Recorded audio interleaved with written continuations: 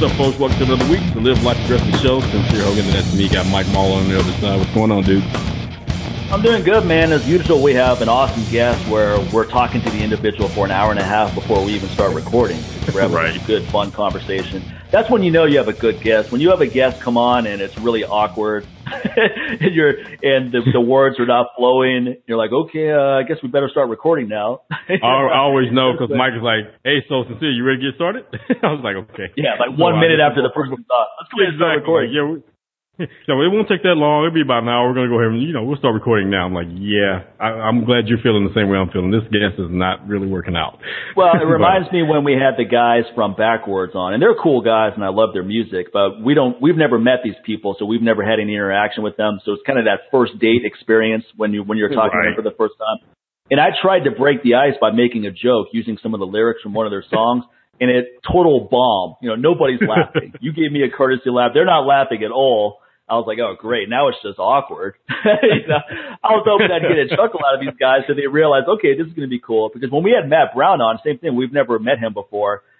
Right. And I knew Matt Brown would like our style. So I wanted to make some jokes with you that he could hear. And then that way he would get more comfortable. And he told me that helped because he said afterwards, when I heard you guys talking to each other, I was like, okay, cool. I like these guys. This is going to be fun. And that's what we try to do is have an interaction between you and me if it's the first time the guest has ever been on, and that way they get comfortable. But most of the time we have a really good experience. Every once in a while it's a little bit awkward, especially when the person our average is pretty good. Yeah, we're pretty good. We're like at 99% at this point. And that 1%, it's pretty good. Never heard that interview. If that 1%, those usually got canned. Just to be honest with you. Well, I mean, even the Backwards episode was really good. That was a really good episode. Yeah. And you had a lot to say on the topics, and all of us had a lot to say, so that was a good episode. Exactly. So, yeah. If you missed that one, go back and check that one out, too, folks. That was probably actually the one right before this one that we're recording today. Yeah, I think it was the last. Two episodes, because the last one was Sean Phillips, and right before Sean Phillips. So, yeah. And Sean's another guy where we were talking to him for about an hour before he came on. He's been on the show before, but even the first time we had him on, we had a lot in common, so we were talking to him quite a bit before he came on. Now, our guest today, Jerry Brainin, we've had him on several times, and we hit it off with Jerry even the first time we had him on the show. I'd had some interaction with him on Facebook and by email beforehand, but you never really know what it's going to be like until you talk to someone live. But we hit it off with Jerry right away, and we always hit it off with him, which is why we were talking to him for about an hour and a half before we started recording today. So it's just a lot of common ground. But we're going to get into some really interesting topics. I'm a subscriber of Jerry's newsletter, which I encourage everyone to subscribe to. It's only $10, and he has incredible information on there. And I was just going through it, catching up maybe a few weeks ago, and I just started jotting down topics that I thought our listeners would find interesting. So some of the stuff we're going to get into today, we're going to talk about the negatives of hip thrusts. Everyone's doing this hip thrust motion in the gym to the point where when I go to the gym, I don't know if I'm at a gym or a swingers club these days. I just see people just thrusting their hips everywhere. But they're doing it alone. They're not doing it with a partner. So that's really awkward. I go, you banging a ghost or what are you doing over there? We're going to talk about the negatives of marijuana. Marijuana is legal in Nevada and a lot of other places, and there's a lot of pros to it, but there's also some negatives that a lot of people may not be aware of. So we're going to talk about that. We're going to talk about some of the problems with CrossFit. And then if we still have time, we'll get into Jerry's perspective on fruit intake and fat loss, as well as some of the GH growth hormone releasers out there. Do any of them have any merit? So anyway, without further ado, Jerry, welcome back. Good to see you guys. Good to talk to you again, Mike and Sincere. It's always fun talking to you. It's always fun. It's always good energy. That's why we talk so much. Yeah. One thing I love about the podcast is that it allows. I like talking to Sincere. So whenever we do an episode, that's fun. But it's also cool when we can bring on someone that we both get along with, such as yourself, because it's like catching up with an old friend. And we're putting out great content, but we also get to catch up with people we enjoy. I mean, we would be talking to each other even if we weren't recording it. We'd be having a great conversation. But why be a hoarder? Why keep it to ourselves? We can share these great conversations with other people. That's what the show's all about. I agree. Exactly. Yeah. Let's talk about hip thrust, Jerry, because, I mean, your newsletter is worth subscribing to just to read the article you wrote on hip thrust, because not only is it informative, but it's so funny. You had so many funny analogies in there. So let's talk about why what is your perspective on hip thrusts? How did this whole thing happen? Well, first of all, I just want to underscore what you said. I remember the first time I saw somebody doing this exercise, and for people that don't know what it is, basically you kind of lie crosswise across a bench, with your hips like thrust under. Your back is lying on the bench, and usually you place like a barbell or a plate or something on your hips, and you thrust up. And the first time I saw this, I said to myself, what the fuck are they working? What muscle is that? I mean, I have a good knowledge of anatomy and physiology. I really do. And I was trying to, and I said, is it lower back? What the hell are they doing there? And then suddenly saw one woman, she was wearing these and I realized she was really squeezing her butt at the top. And suddenly it dawned on me. I said, it's a glute exercise. And I said, but, it for some reason, I remember looking at it, it didn't look right to me. And I came across this study in a very obscure journal. I tell you the name of it, I don't even remember. I'd never even heard of this journal. I just happened to come across it. And it was about a 36-year-old guy who was doing these hip thrusts. And he put a 225-pound barbell across his hips. Now, what he did is he depressed a nerve called the femoral cutaneous nerve, and one of his legs kind of went paralyzed. I mean, I shouldn't laugh, but I mean, the study authors went on to describe the problem is that he did kind of like a nerve crushing effect. He didn't destroy the nerve, but he depressed it enough. It's kind of like the situation, if you ever go to a movie theater, when you're a kid, you're going to drape your leg over the chair in front of you. You depress a nerve in the back of your knee that can, when you first stand up, you'll have trouble walking for a couple of minutes, because you've kind of cut off the nerve supply. This is what happens when you put a barbell across your hips. And, and then in the article, I also went on to talk about the gluteus muscle in general, and I talked about how, in the early 80s, when, you have this situation where bodybuilders started to appear with striations in their butt. They lift up their trunks, kind of almost make them like one of those, what do they call those things, those bathing suits, that I forgot what they call them. G-string type of thing. To show their, to show that they have these plus striations. And, the funny thing was that I was writing at the time, and I spoke to some of the guys, and it turned out they didn't really do anything special. They just dieted and trained. That was their genetic. They just had very low body fat. And, the striations came out. And then women started showing that, which is really unusual because that's a very difficult area for women to lose body fat. I'm talking the butt and the upper thigh. And that became the standard. I mean, it became to the point where if you didn't have striations in your butt, you were considered fat and smooth. It was ridiculous. And the problem was that most people cannot get that kind of definition unless their body fat starts to get extremely low, and then they get into another health hazard situation where they can actually depress their immune system. And then this is the funny part. Unfortunately, there was some sort of mistake I made. The picture didn't show up in the article. I had a picture of one of these female bodybuilders bending down away from the audience, it looked like, and they called it the moon pose, where she was basically, showing the cuts in her butt. And the funny thing is this, you have these kind of like really conservative IFBB officials who were horrified when they saw that because it literally looked like they were mooning the audience, and they actually banned that. They first took off points. Anyone who did a moon pose, male or female, they took off points, right? If you're in a body, then they decided to ban it completely, where they made it illegal to do that. It was hilarious. Well, they felt they felt guilty, Jerry. They felt like they were obligated to throw a 20 at her when they did that thing. That's true. I remember talking. It is held in Vegas, after all, so every time. Yeah, that's true. I mean, that's they should be used to that pose. I mean, I can understand why they would want to ban the men doing it, but the women, come on, that's taking it a little bit too far. Yeah, I mean, it's taking it too far. But the thing is, I remember talking to a photographer. He had one of these Flex magazine had this thing we used to have a pull out centerfold like the girly magazines, and it was a female bodybuilder lying on her side with her back to the camera, and she was naked, and you could see, and her butt was just striated. It was ripped to shreds. And I was on a plane with this guy going to the car, and I said, I said this woman doesn't even look like a human being. And he looked at me and he said, that's the way it's supposed to look. I remember I'm still trying to figure out what he meant by that, but it didn't look like, it was just pure muscle. In other words, she was so cut that you didn't even get a sexual. Normally, you see a woman from the back naked. If you're a heterosexual male, you get a little bit sexually excited, right? This thing elicited no sexual response at all. All you could look at was this ripped, shredded muscle. I mean, you didn't even. My point is, the mood pose really wasn't as, let's say, pornographic as these officials tried to portray, because the women were striated. They were cut. They were just showing the gluteus muscle. It looked more like the chart in anatomy class. It's like exactly that's exactly right. But getting back or whatever. But in the article, I pointed, getting back to this hip thrust thing,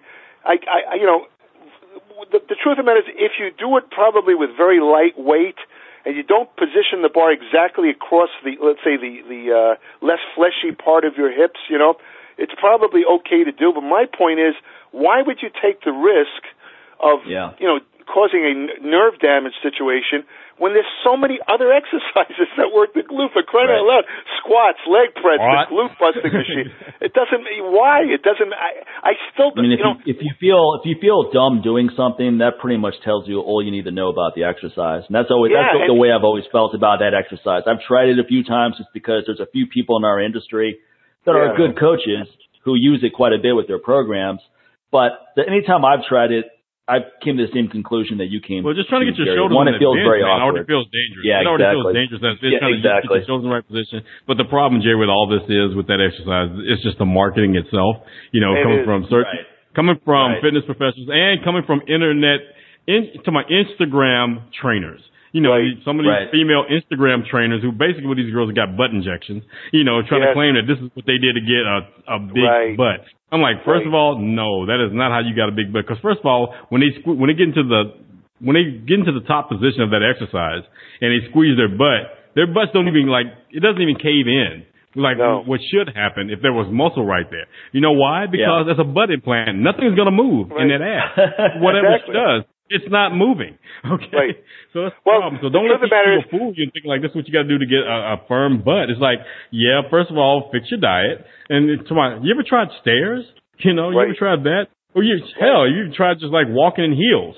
Some of the. Well, if we want to talk about exercises that work, glute ham raises, you're never going to see a woman who can't do 10 good repetitions on the glute ham raise who doesn't have a great ass, hamstrings, the whole shebang. Well, that's an excellent, and that is an excellent glute.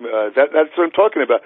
And the funny thing is, just to underscore what you're saying, when if I accidentally catch the eye of whether it's a male or female doing these what is it called, hip thrust exercises, they always look sheepish. When I look at they'll have this funny look I know I'm doing something stupid, but somebody told me to do this. Even though there are no words unsaid, they always have if you catch their eye, they have this funny look on their face, as if they know they're doing a silly exercise. Well, they're looking I hope he's not watching me. I hope that guy's not watching me do this. I try not to. And the That's funny why I try thing to come work out at 3:00 in the morning, so no one's there to see them doing that. If you want to feel like you're banging while you're working out, do kettlebell swings. There you go. Or just bang someone. How about that? Well, if you're going to do hip thrust, get a woman. Do a hip thrust with your wife or girlfriend, all right? That's what the odd part is? The really ironic, kind of sad part is, the women, for example, where you could see their butts they're wearing these leotards. Most of them don't even have good glute development. I mean, you would think it would occur to them, well, how come my glutes don't look good? I'm doing this exercise. It's not doing a damn thing for me. That's the way my mind works. People always want to avoid what works. They always want to avoid what works, which is squats, deadlifts, because it's hard. Glute ham raises. Yeah, exactly. I mean, deadlifts are hard. I was showing some women at the dentist office I go to, because I have this program where I say I have a program of daily exercise which revolves around 100 body weight squats. Just get in 100 squats every day. It could be 4 sets of 25, 10 sets of 10. Right. I don't care, because you want to build the habit of exercise. Do it 7 days a week. Yeah. Now, I was showing the women at my dentist's office how to do Hindu squats, and the first thing they say is oh, that looks hard. It's chances are the exercise it's not going to be easy and be effective. Right. Now, it's easy in terms of application. It's not difficult to do a squat. It's not complex is where I'm going. It's not Olympic lifting. Right. But that's where people's minds go to. A lot of times you see someone doing heavy deadlifts or going, I don't want how do you get great ass? Do heavy deadlifts. Well, that looks hard. It's like, yeah. That's life, lady. It's going to be hard. You're not going to just get something for nothing. Well, from what I understand, you guys will have to correct me on this, but from what I understand, this kind of hip thrust thing, wasn't that like developed with this CrossFit stuff? Isn't that one of their exercises that's very popular with the CrossFit? Well, there's one coach who popularized. The only person that comes to my mind is Brett Contreras. Yeah, that's the only person that comes to my mind whenever I even see this exercise. I'm like, oh, Brett Contreras, because he became he calls himself the glute guy. The glute. Yeah, and I like Brett. He's been on the show before. Brett's a good guy. He's a strong coach and so forth. Right. He's really big into the hip thrust, and he's a strong proponent of it. And a few other people I know that I respect in the fitness industry are as well.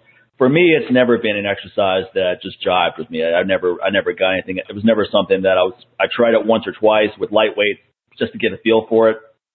And it never motivated me to go further, because I always thought there are other exercises that are far more effective without the uncomfortable negatives that you mentioned, Jerry. And I didn't even realize it could be as destructive as what you talked about. That didn't even cross my mind. I never got into it enough. See, that's the way I look at it, Mike, exactly. In other words, if you had no other choices, if you didn't have effective exercise to work the glute, then I could see the point. But why would you bother doing an exercise that could possibly cause nerve damage, especially if you start to use some decent weight on you across your hips, when you have other exercises that are completely safe, that are more effective, and even work the muscle more effectively? And no offense to this guy Bird, I don't even know the guy. I mean, I'm sure he's very well versed, and I think he calls himself Dr. Glute or something. I'm sure that's his specialty. I'm not trying to get in a debate with the guy, and I'm sure he'd agree with this. There's many other exercises that work the glute, but I think the bottom line, the problem is, again, Mike, what you said is that these exercises are harder. They involve, the squats, the leg press, even lunges. They're a little bit harder to do. Glute ham raise at all. A lot of trainers, glute ham raise is one that is humbling for a lot of people. There's a glute ham raise machine at the gym I go to. I do glute ham raises on it. I'm the only person I've ever seen do glute ham raises on it. Everyone else uses it as a sit-up apparatus.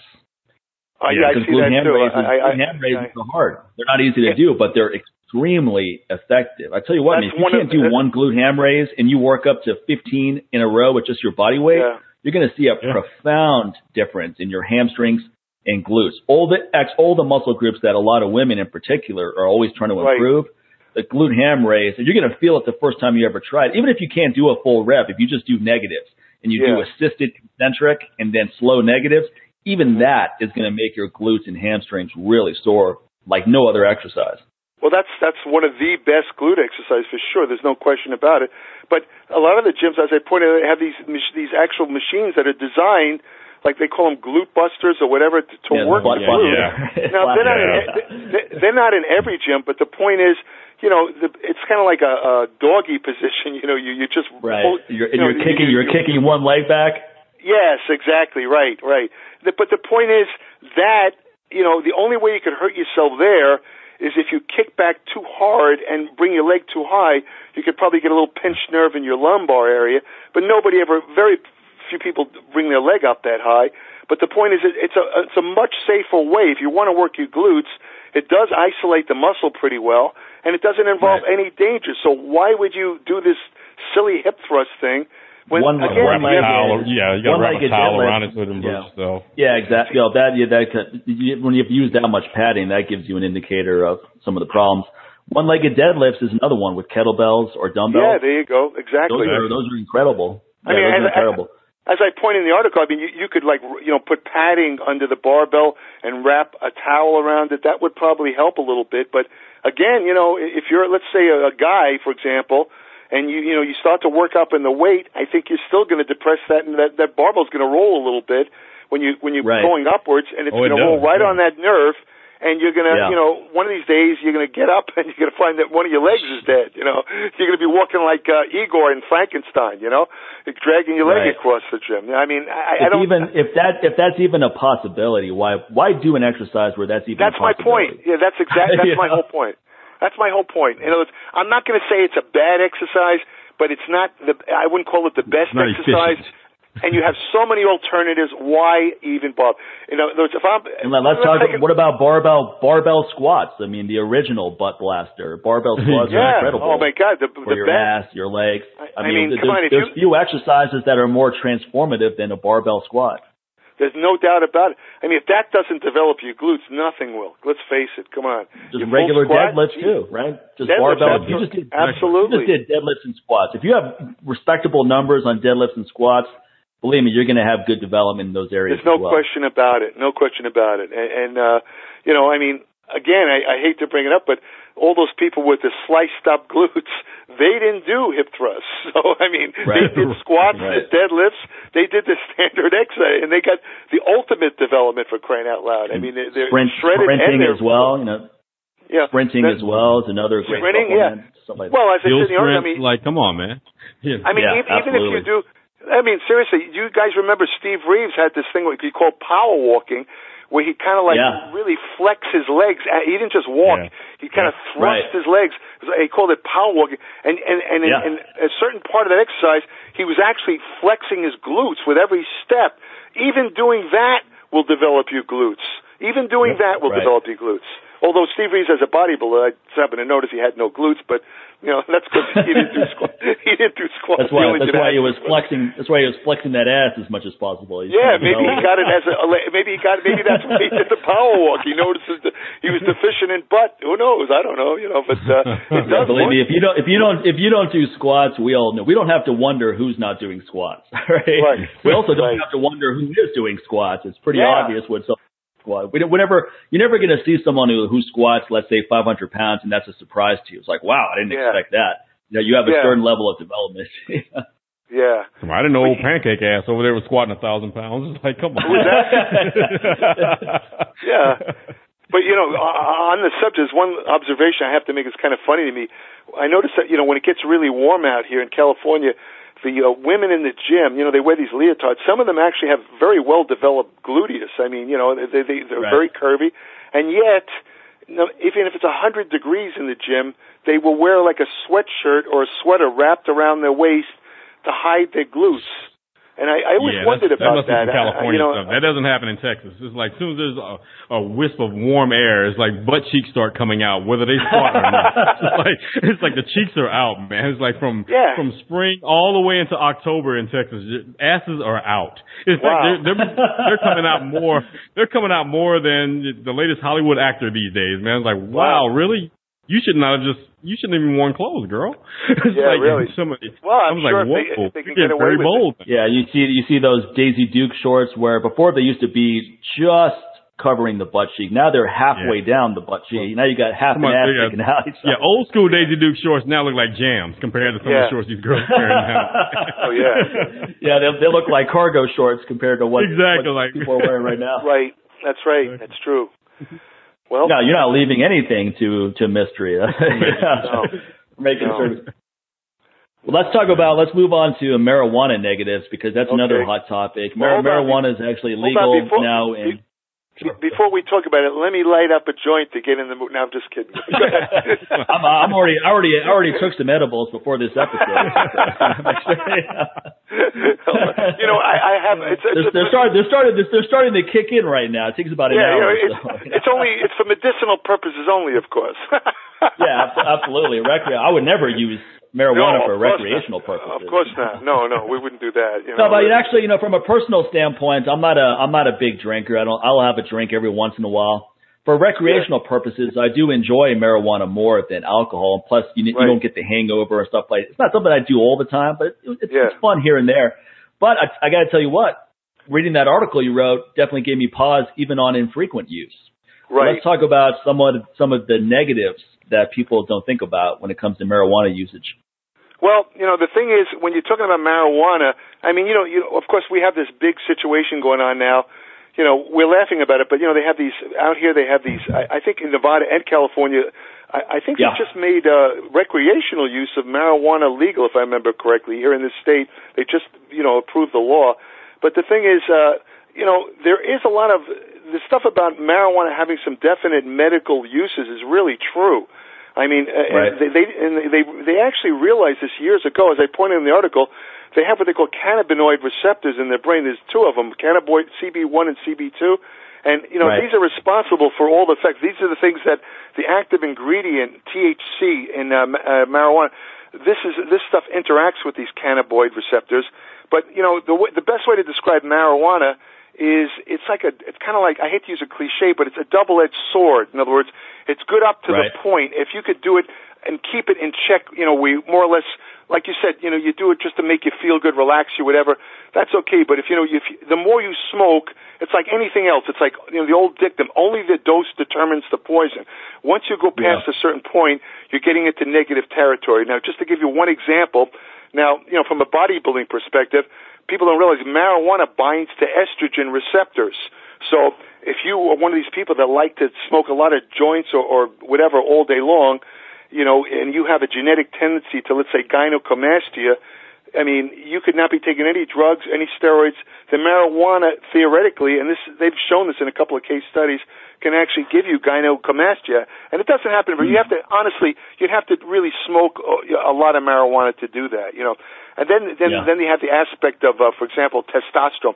Now, this is the really confusing thing about marijuana, because there was a rat study. An early rat study showed that I don't know how they gave the rats to, obviously the rats, they didn't give them tiny joints to smoke. I guess I don't know where they injected it. I don't really know, but I do know that the study showed that the rats had 65% less testosterone. But the ironic part is they didn't care. No, that was a joke. They really did have. They were so high. They didn't care. They were so how much correlation is there though with rat studies to what happens in humans? Because I think a lot of the animal studies are flawed. See, that's a very good point. In fact, the truth of the matter is, in my Applied Metabolics newsletter, I really, really try to avoid writing rat or animal studies, because you have to understand, rat study, animal study, whatever, they're only preliminary, because a lot of what happens in rats, as you just suggested, do not transfer to humans. For example, rats handle glycogen differently, they handle protein differently. There's so many differences that they're only, and there's a lot of similarities too, don't get me wrong, but in a situation like, let's say, marijuana, it could be completely different. And that's kind of proven by the studies in humans, because what happens is, these receptors that THC interacts with, the CB receptors, when you let's say when you first start using marijuana or you smoke it, let's say you smoke a lot of it for about an hour or two, if you were to check your testosterone afterwards, it would be lower. It would be lower. But the thing is, it bounces back in a couple of hours, and this is the interesting thing. If you smoke marijuana chronically, and I'm not talking about one of these people that lies around all day and smokes one joint. I'm just, a little bit. If you do it chronically, the CB receptors actually become less sensitive, and for some reason, it doesn't affect your testosterone after a while. So in other words, the effect on testosterone is only from acute smoking. Only, when you do it right there, then it shuts off for a little bit, maybe an hour, a half hour, who knows, and it comes right back. But if you do it a lot, let's say you smoke all day, you will have a depression of testosterone that could last longer. I don't know how long, let's say 2 weeks. Then suddenly your testosterone, this is humans I'm talking about, it starts to creep back up and come normal again. That's what the new study shows. Normalizes. Yeah, and so there was another. You should either do it infrequently or do it all the time. Then. Right. Basically, yeah. That's it. Check. Yeah, when it does affect the cup, it does affect. Yeah, I don't like being high all the time. So I don't think I would be one of those people that. I mean, here's the problem I see with most people I know who do marijuana is they don't do it infrequently like me. Most people I know who do marijuana, I mean, they consume it like coffee. They have it first thing in the morning, and they have it in the afternoon. I mean, they're stoned every day. Most people I know who are really into marijuana. Yeah. Right. Yeah. Well, again, it depends on time and dosage. But marijuana affects a couple other hormones like prolactin, which is most associated with let's say lactation in women, but in men. It kind of interferes with testosterone. It's also very closely linked to, what is it called, erectile dysfunction in men, prolactin, high prolactin. Marijuana actually lowers prolactin. It lowers it, but it also lowers growth hormone. So, it's, again, here we go. It's like a double-edged sword. And from the perspective of, marijuana is most famous, and I wrote this in the article. I don't know if you heard it. I remember back in the 70s when marijuana was extremely popular. I mean, we used to call it the munchies. You know, we'd smoke a couple of joints, and you'd have this like incredible desire to eat junk foods like ice cream and cookies or whatever. You had to have them, and you know, nobody could figure it out at the time. But now we know that, you know, marijuana actually, the THC, it stimulates it involves it with these called endocannabinoid system in the brain. Your brain actually produces chemicals that kind of interact with marijuana. They're almost like marijuana, but when you smoke marijuana, you kind of activate these receptors, and these receptors are very, very potent at stimulating appetite. And for that same reason, when scientists realized this, they actually developed drugs, synthetic drugs specifically to stimulate appetite for people that have diseases that are marked by tremendous loss of weight, like cancer, cachexia, where you're losing muscle and weight, and AIDS. In other words, they give people this drug, I think what's called Dronabol, I can't remember the name, but this thing was a very potent appetite. I'm not sure if they have some new versions now that they're giving out, you know, but that's another problem. I mean, if you're, let's say, trying to lose body fat, you know, and you're smoking a good amount of marijuana, you're going to be stimulating your appetite at the same time. It's going to make it hard to be compliant to the diet. That's another problem with marijuana. Yeah. And of course, then there's the smoking itself. I mean, you know, I talked in the book, in the article about how I have asthma, and I was told many years ago that smoking marijuana actually had a bronchodilating effect. You know, it would actually open up my lungs and help me breathe better. So I tried it. And what happened was, what I didn't take into account was the irritating effect of the smoke itself. See, when you have asthma, your bronchial tubes are super sensitive. You know, they're kind of like twitchy. And the hot smoke I was breathing in from the marijuana had a reverse effect. It caused me to actually constrict. I would actually start to wheeze when I'd smoke a joint. But then I discovered an unusual thing, which I also discussed in the article. I tried, you know, those bongs, you know, those water things, water pipes, whatever they're called. I was at a party once, and somebody, they passed me a joint, and I said, well, I can't really have asthma. I don't want to have an asthma attack. So then he says, well, hold on a second, and he brought in a bong, and he said, well, smoke it through this. I said, well, are you sure? He says, no, you'll be okay because it kind of removes the edge. I smoked it, and sure enough, I got high, but there was no irritation effect whatsoever. So after that, the only way I was able to smoke was through a water pipe. And those joints kind of messed me up. And I'll tell you a quick funny story. Years ago, I was looking for a job, and I decided to try out for you wouldn't believe this, the Beverly Hills Police Department. And the reason I wanted there would be a cop with them. Eddie Hammond. No, I'll tell you why. Yeah, exactly. I know, that's what I think about too, Eddie Murphy. But the reason I wanted was, remember, this is a long time ago. Their starting salary, if you had some college, I remember was $40,000 a year, and in those days that was good money. That was good money. So I took the test, and I scored 100 on the physical, and I scored very well on all the written tests. And when I was doing one of the physical tests, there was a sheriff who was trying out for the Beverly Hills Police too, and he said to me, Jerry, whatever you do, he says when you get to the interview part, see, the last part of trying out to be a cop, they would interview you, do a personal interview. 3 cops would interview. He says, whatever you do, don't lie. I said, what do you mean? He says, don't lie. They'll know. They'll know. Don't lie. And and he looked so serious, I believed him. So sure enough, I'm now one of the top candidates, right? So I go into the interview room, and this is the last step. If I pass the interview, I'm a cop, right? I just go through the training, and I'm a cop, So there's 3 cops, sitting across the room, across the desk, and I'm sitting in a chair in front of them, and they interview. Everything's going good, and they're all smiling. And then one of the cops just casually says to me, he says, Jerry, did you ever smoke a joint? You ever smoke marijuana?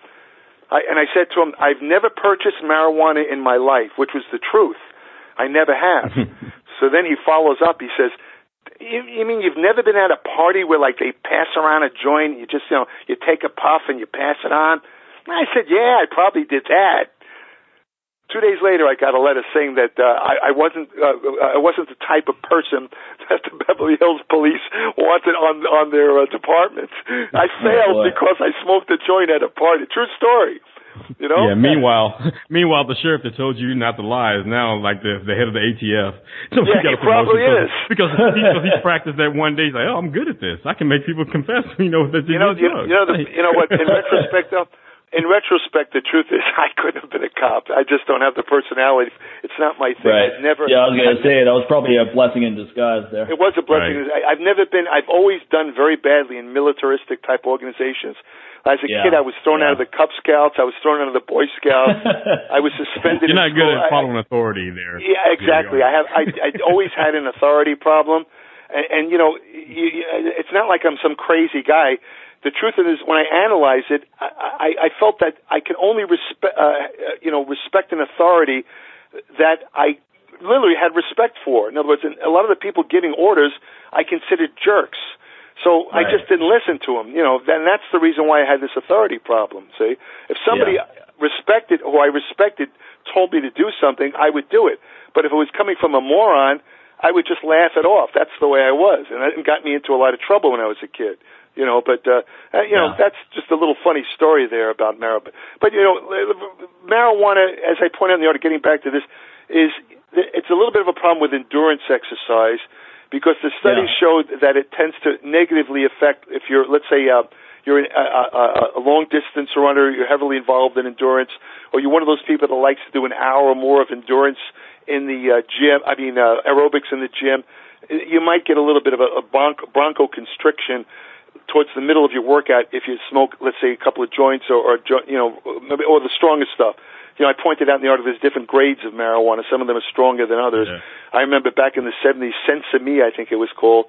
Oh, no, it was the, what was it called? The stuff, I can't, it looked like tar. Huh? There was the stuff that, it looked like tar. Yeah. Oh man, it's like all the stuff you would hear like in almost every reggae record. It's like it's pretty much like you were doing your shopping back then. That was your Amazon back in the day. Yeah. Like, when you said Sense of Me, I was like, whoa, you went back to like 70s reggae records. Oh yeah. people would start taking trips to Jamaica just to get that stuff. But there was one type of marijuana. It was very unusual. It was almost like a tar stuff. But I remember this stuff was so potent it actually had hallucinogenic effects. I mean, you would actually almost like LSD. You'd go into this weird. Well, the edibles have that effect because of some enzyme it interacts with in your gut. That's always been my experience with edibles, is that it has a hallucinogenic type effect.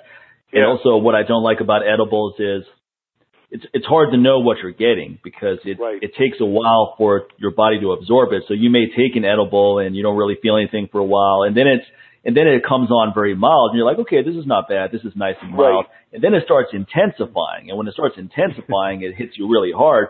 And then it takes a long time to work its way out of your system. So it's a much longer experience. And it can have that hallucination. And I've done LSD too as a kid, so I can compare the two. And it's not quite as severe as that, but it's in that ballpark. Right. So that's one thing I do like about the legalization of it, though, because I went to a dispensary recently, and one thing I do like is the fact that you can walk in there and you can actually have a conversation with someone in the know.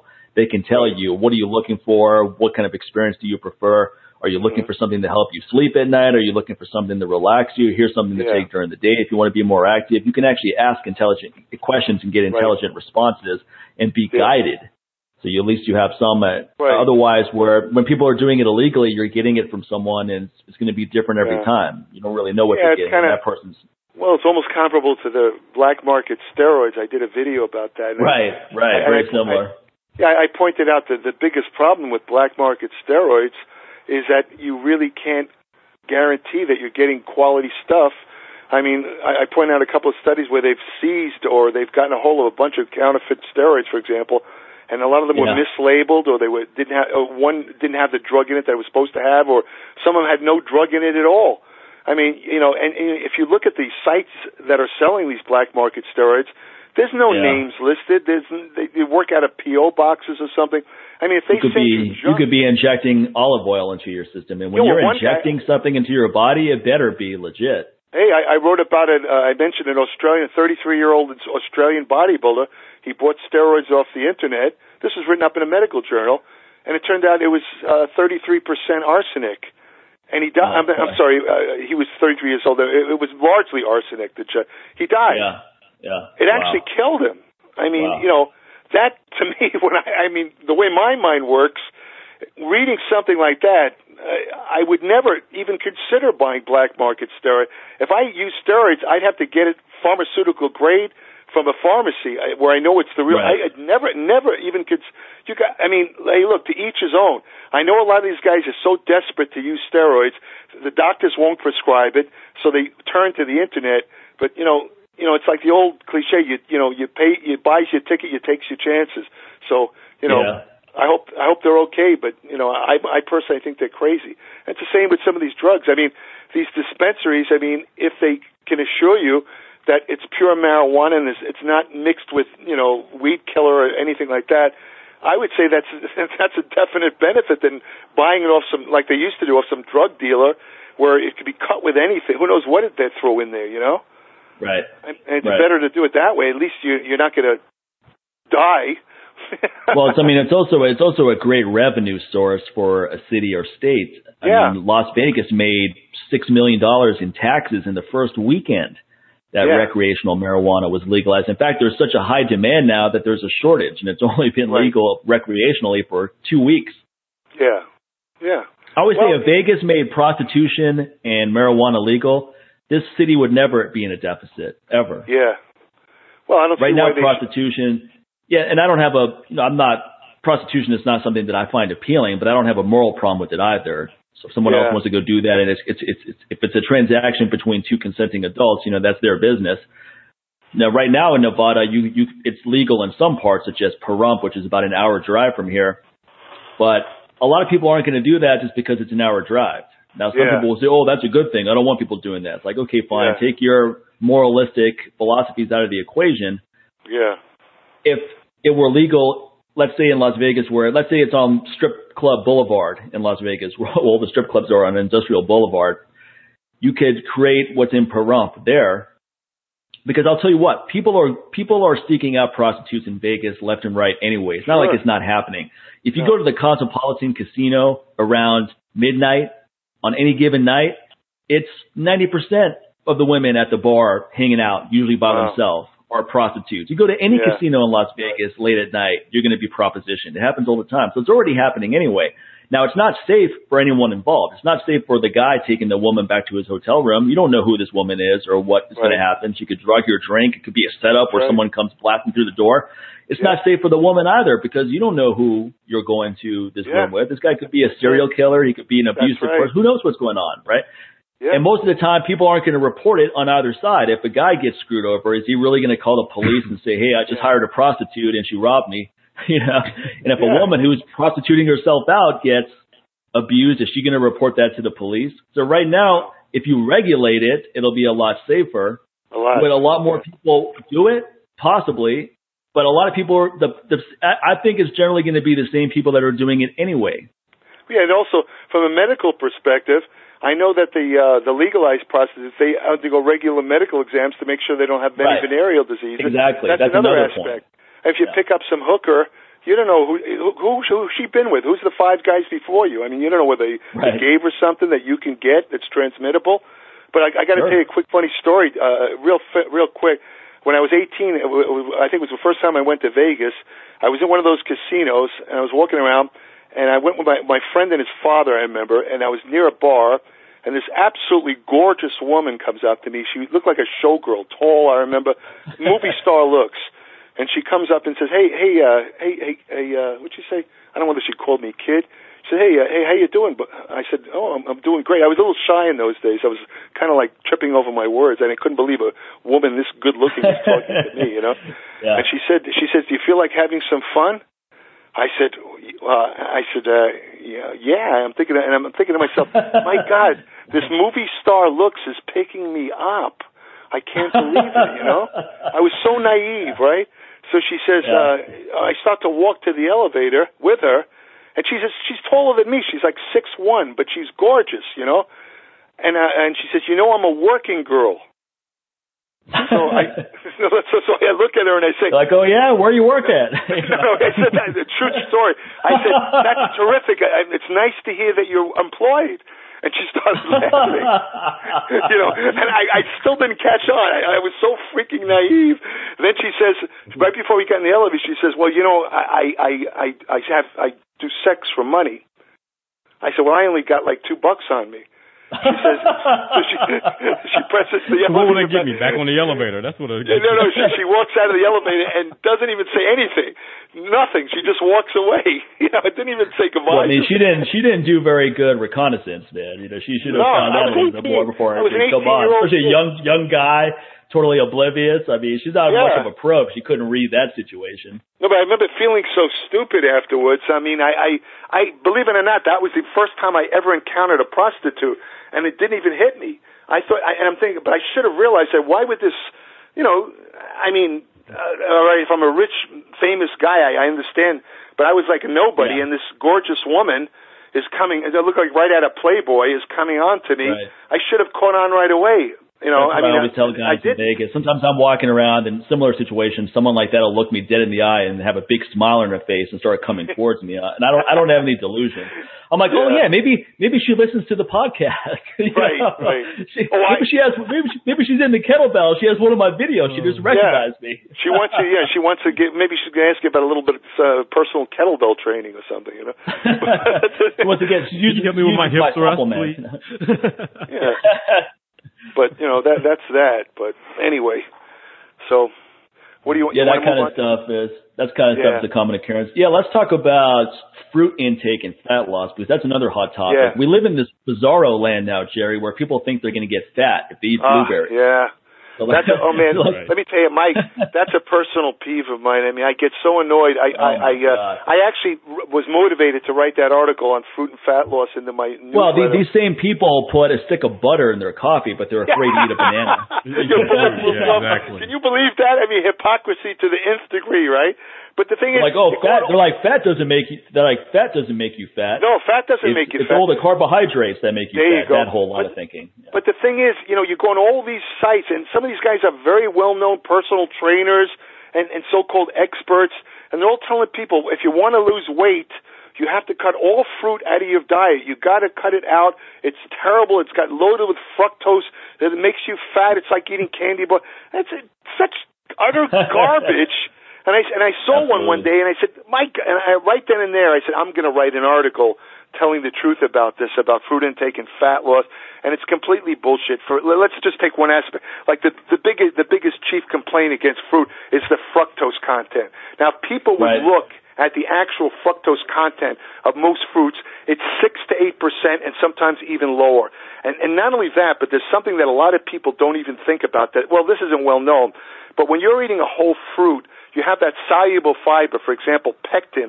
Pectin interacts with the fructose. Now, you guys know fructose is a monosaccharide. In other words, it's a simple sugar, but because of its structure, the way it's broken down, the enzymes in the liver, it doesn't hit you like other simple sugars. It's a delayed effect.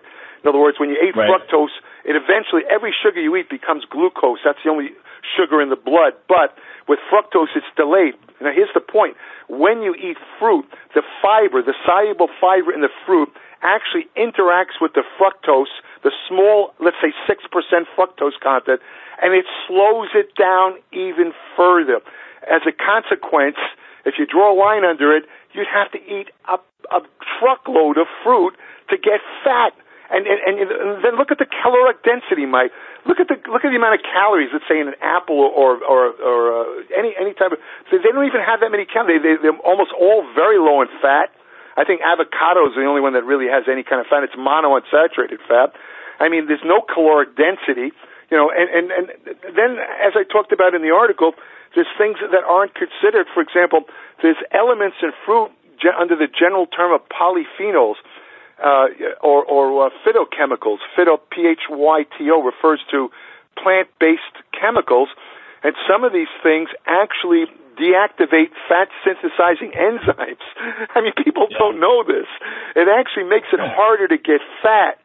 And there's still another aspect is that they found that some of these polyphenols stimulate this kind of intestinal polypeptide called glucagon-like peptide 1, which actually suppresses your appetite and makes you eat less. In fact, some diabetic drugs that are available, they're giving to diabetics now, are actually synthetic versions of GLP-1 because it causes them, it actually lowers their blood glucose pretty effectively. So, some of these polyphenols activate this. And still another reason why the fruit is very, very difficult to get fat eating fruit is because of one of my favorite topics, which I find completely fascinating. I don't know if you guys looked into this microbiome. There's all this research being done on the intestinal bacteria. It's incredible. In fact, Mike, I got to tell you, I make an admission. I've been meaning to do an article about this microbiome, but I've already collected. It's like a foot high. It would take me actually, Jerry, on that topic, I'm going to send you a website of this company that just came out with a bacteria-type product that they claim increases testosterone quite a bit. Right? Yeah. Yeah, and I've come across this through maybe ergolog.com or one of these other websites, but I wanted to get your perspective on it. They're actually going to send me some of their product to try out, but it looked really interesting. I'll send you over the website link. I do vaguely remember reading I think it was one or two studies where it actually did find a particular bacteria did seem to increase. These things, this intestinal bacteria, the range of what they do in the body is mind-boggling. Yeah. 99% of your immune reactivity is based on your microbiome, and relating to fruit, there's a balance of bacteria in there. The general, one of them's called bacteroidetes, I think it's called. The other one's called firmicutes. And, the firmicutes, if you have an abundance of that, you basically, it's amazing, the bacteria cause you to convert, let's say, carbohydrate and fat into body fat more readily. If you have the other one, what they call the bacteroidetes, I think it's called, it's a reverse effect. In other words, you have a decreased ability to absorb, let's say, simple sugars and excess dietary fat, so you have a far less chance of gaining body fat. It's amazing when you think about it. And fruit, the fiber in fruit is basically a probiotic, and the intestinal bacteria, they love this stuff. Fruit and vegetables, this is their food. This is their food. One of the biggest dangers of ketogenic diets, and I've written this, is that when you eliminate all these fruits and vegetables, you're basically causing what they call dysbiosis, which is a imbalance in the microbiome, which is going to make you sick if you continue. It's not the actual lack of carbs; it's the lack of fiber to feed your microbiome. It's going to cause your immune system is going to go down. All kinds of bad things are going to happen. You can even get cardiovascular disease, and then you got these short chain fatty acids. Butyrate is one of the main ones. I just came across a study that just blew my mind. This butyrate, which is a short chain fatty acid produced by the intestinal bacteria, it travels in your blood, in the brain. It's mind-boggling. It actually removes the proteins like beta amyloid and tau. It prevents them from building. These are the things that cause Alzheimer's and Parkinson's. It actually prevents the buildup and helps to remove them. My jaw dropped when I looked at this. I said, holy Toledo. It's amazing. I've been very conscientious about this. Ever since I've read this research, I had the kind of a blasé attitude for a long, but when I started to read the research, I said, man, forget it. And like I said, getting back to fruit basically feeds the microbiome, whole fruits. I'm not a big fan of fruit juice, to be honest with you. Yeah, I think fruit juice is a problem. But are there any whole fruits that are more beneficial than others, such as blueberries, strawberries? Exactly. Does it matter? Well, I'll tell you, the healthiest fruits, I can tell you right now, blueberries are incredible. They're almost as mind-boggling. My favorite. If you look at the research, I remember reading, it was a rat study, but still, taking into account what I said earlier about rat animal study, but this rat study showed when they gave rats blueberry extract, what happened to these rats, the motor part of their brain, I must have been the cerebellum, they gave rats the equivalent of humans age 65, about 60, 65 years old. They gave them blueberry extract for a couple of weeks, and it kind of reversed the aging, the motor center of the brain. It reversed it back to the equivalent of teenage rats. So this would be taking like a 65-year-old human and kind of reverting their, let's say, motor learning system, which is the thing that controls your muscles and your movement, reverting it back to when you were 19 years old. Blueberries can do that. Blueberries have the anthocyanins, it's called, these polyphenols. They have this amazing rejuvenation effect in the brain. I mean, they actually increase mental clarity and intelligence. You got to be crazy not to eat blueberries if you're over 40. That's a flat statement. Blueberries are so healthy. Plus, they're delicious too. All these different. I love mangoes, blueberries, strawberries, blackberries. Absolutely. And all the fruits are delicious. And let me tell you something. Some people wonder, Mike, what about fresh versus frozen? Believe it or not, frozen blueberries in many cases actually have more nutrients than the fresh blueberries, because a lot of times I use those every day, so that's good to know. Yeah, same right? Here. Yeah, and the fresh blueberries, you have to understand they've been transported around. They might be sitting in a supermarket for a while. Each day the antioxidant content dissipates day by day. So depending on how long they've been there, they can have far less nutrients than the frozen. The nutrients are locked in. So maybe if you don't get it from a farmer's market or something like that, you're better off with frozen. Exactly. If you get it from a farmer's market where it's really fresh, fine, that's great. But the other places you really can't tell how long they've been, since they were harvested. Right. Then you got grapefruit. Grapefruit's. Do you eat grapefruit, Mike? I don't know if you eat that. I do. I don't have it. I don't have it all the time. It's something I enjoy for breakfast when we're staying at a hotel or something like that. Right. But it's not something I have at home very often. Well, I don't know if you know grapefruit. You ever hear it's an old fad diet? You ever hear of the grapefruit diet? Did you ever hear that? Yeah. It's an old diet back in the 60s where they used to tell people if you eat a grapefruit a day, it'll help you lose body fat. And all the MDs laughed at that, and they wrote it off as a total fad. And guess what? It's ironic how science works. It's almost like, it reminds me of Arthur Jones' autobiography. The title was "And God Laughs," because it's the way things turn out. Because it turns out that grapefruit, there are elements in grapefruit that actually do help you lose weight. Just to give you one example, there's I guess it's a polyphenol called naringenin. It's called naringenin. I don't know if you ever heard of this. Naringenin. Now get this. You know how coffee helps you mobilize fat. It's everybody. That's pretty well known. I mean, it helps you spare glycogen and mobilize body fat. That's pretty well known. In fact, they just came out with a study. I'll just throw it in real fast. They just came out with a study about a month ago. They used to think that if you drank coffee regularly, you would lose that effect of fat mobilization. In other words, it wouldn't work after a while. Now they know it's not true. Even habitual coffee drinkers still have a greater ability to mobilize fat. But it turns out this naringenin stuff in grapefruit extends the activity of caffeine. In other words, it makes it last longer. And get this, I'll just throw this in. I mean, I don't want to encourage anyone to do this, but naringenin also, if you take it with oral anabolic steroids, it actually prevents the premature breakdown of oral steroids. It makes them last longer before they're broken down in the liver. I mean, this isn't great. I wonder if it does that with just regular supplements, such as herbal supplements. It does. It actually does. Okay, I don't remember which ones offhand, but it extends the effect because it actually inhibits. You know how the liver has certain enzymes that break down various drugs and substances. It inhibits certain enzymes in the liver that metabolize some of these things very rapidly. It slows it down, not to the point where you get an overdose situation, but enough where you get like an extended action. My biggest question, which I can never understand, is why they never came out with a naringenin supplement. I mean, if you gave this, I thought there were supplements. I thought there were. I don't understand. If you're, let's say you're selling a fat loss supplement and you have caffeine as one, why wouldn't you include naringenin? You would make that supplement like 4 times better. I don't. I could have sworn there were some supplements that did that at some point. You might be right. I think I did see one. I'll have to look into it. Yeah, I could have sworn there were fat burners maybe in early 2000s.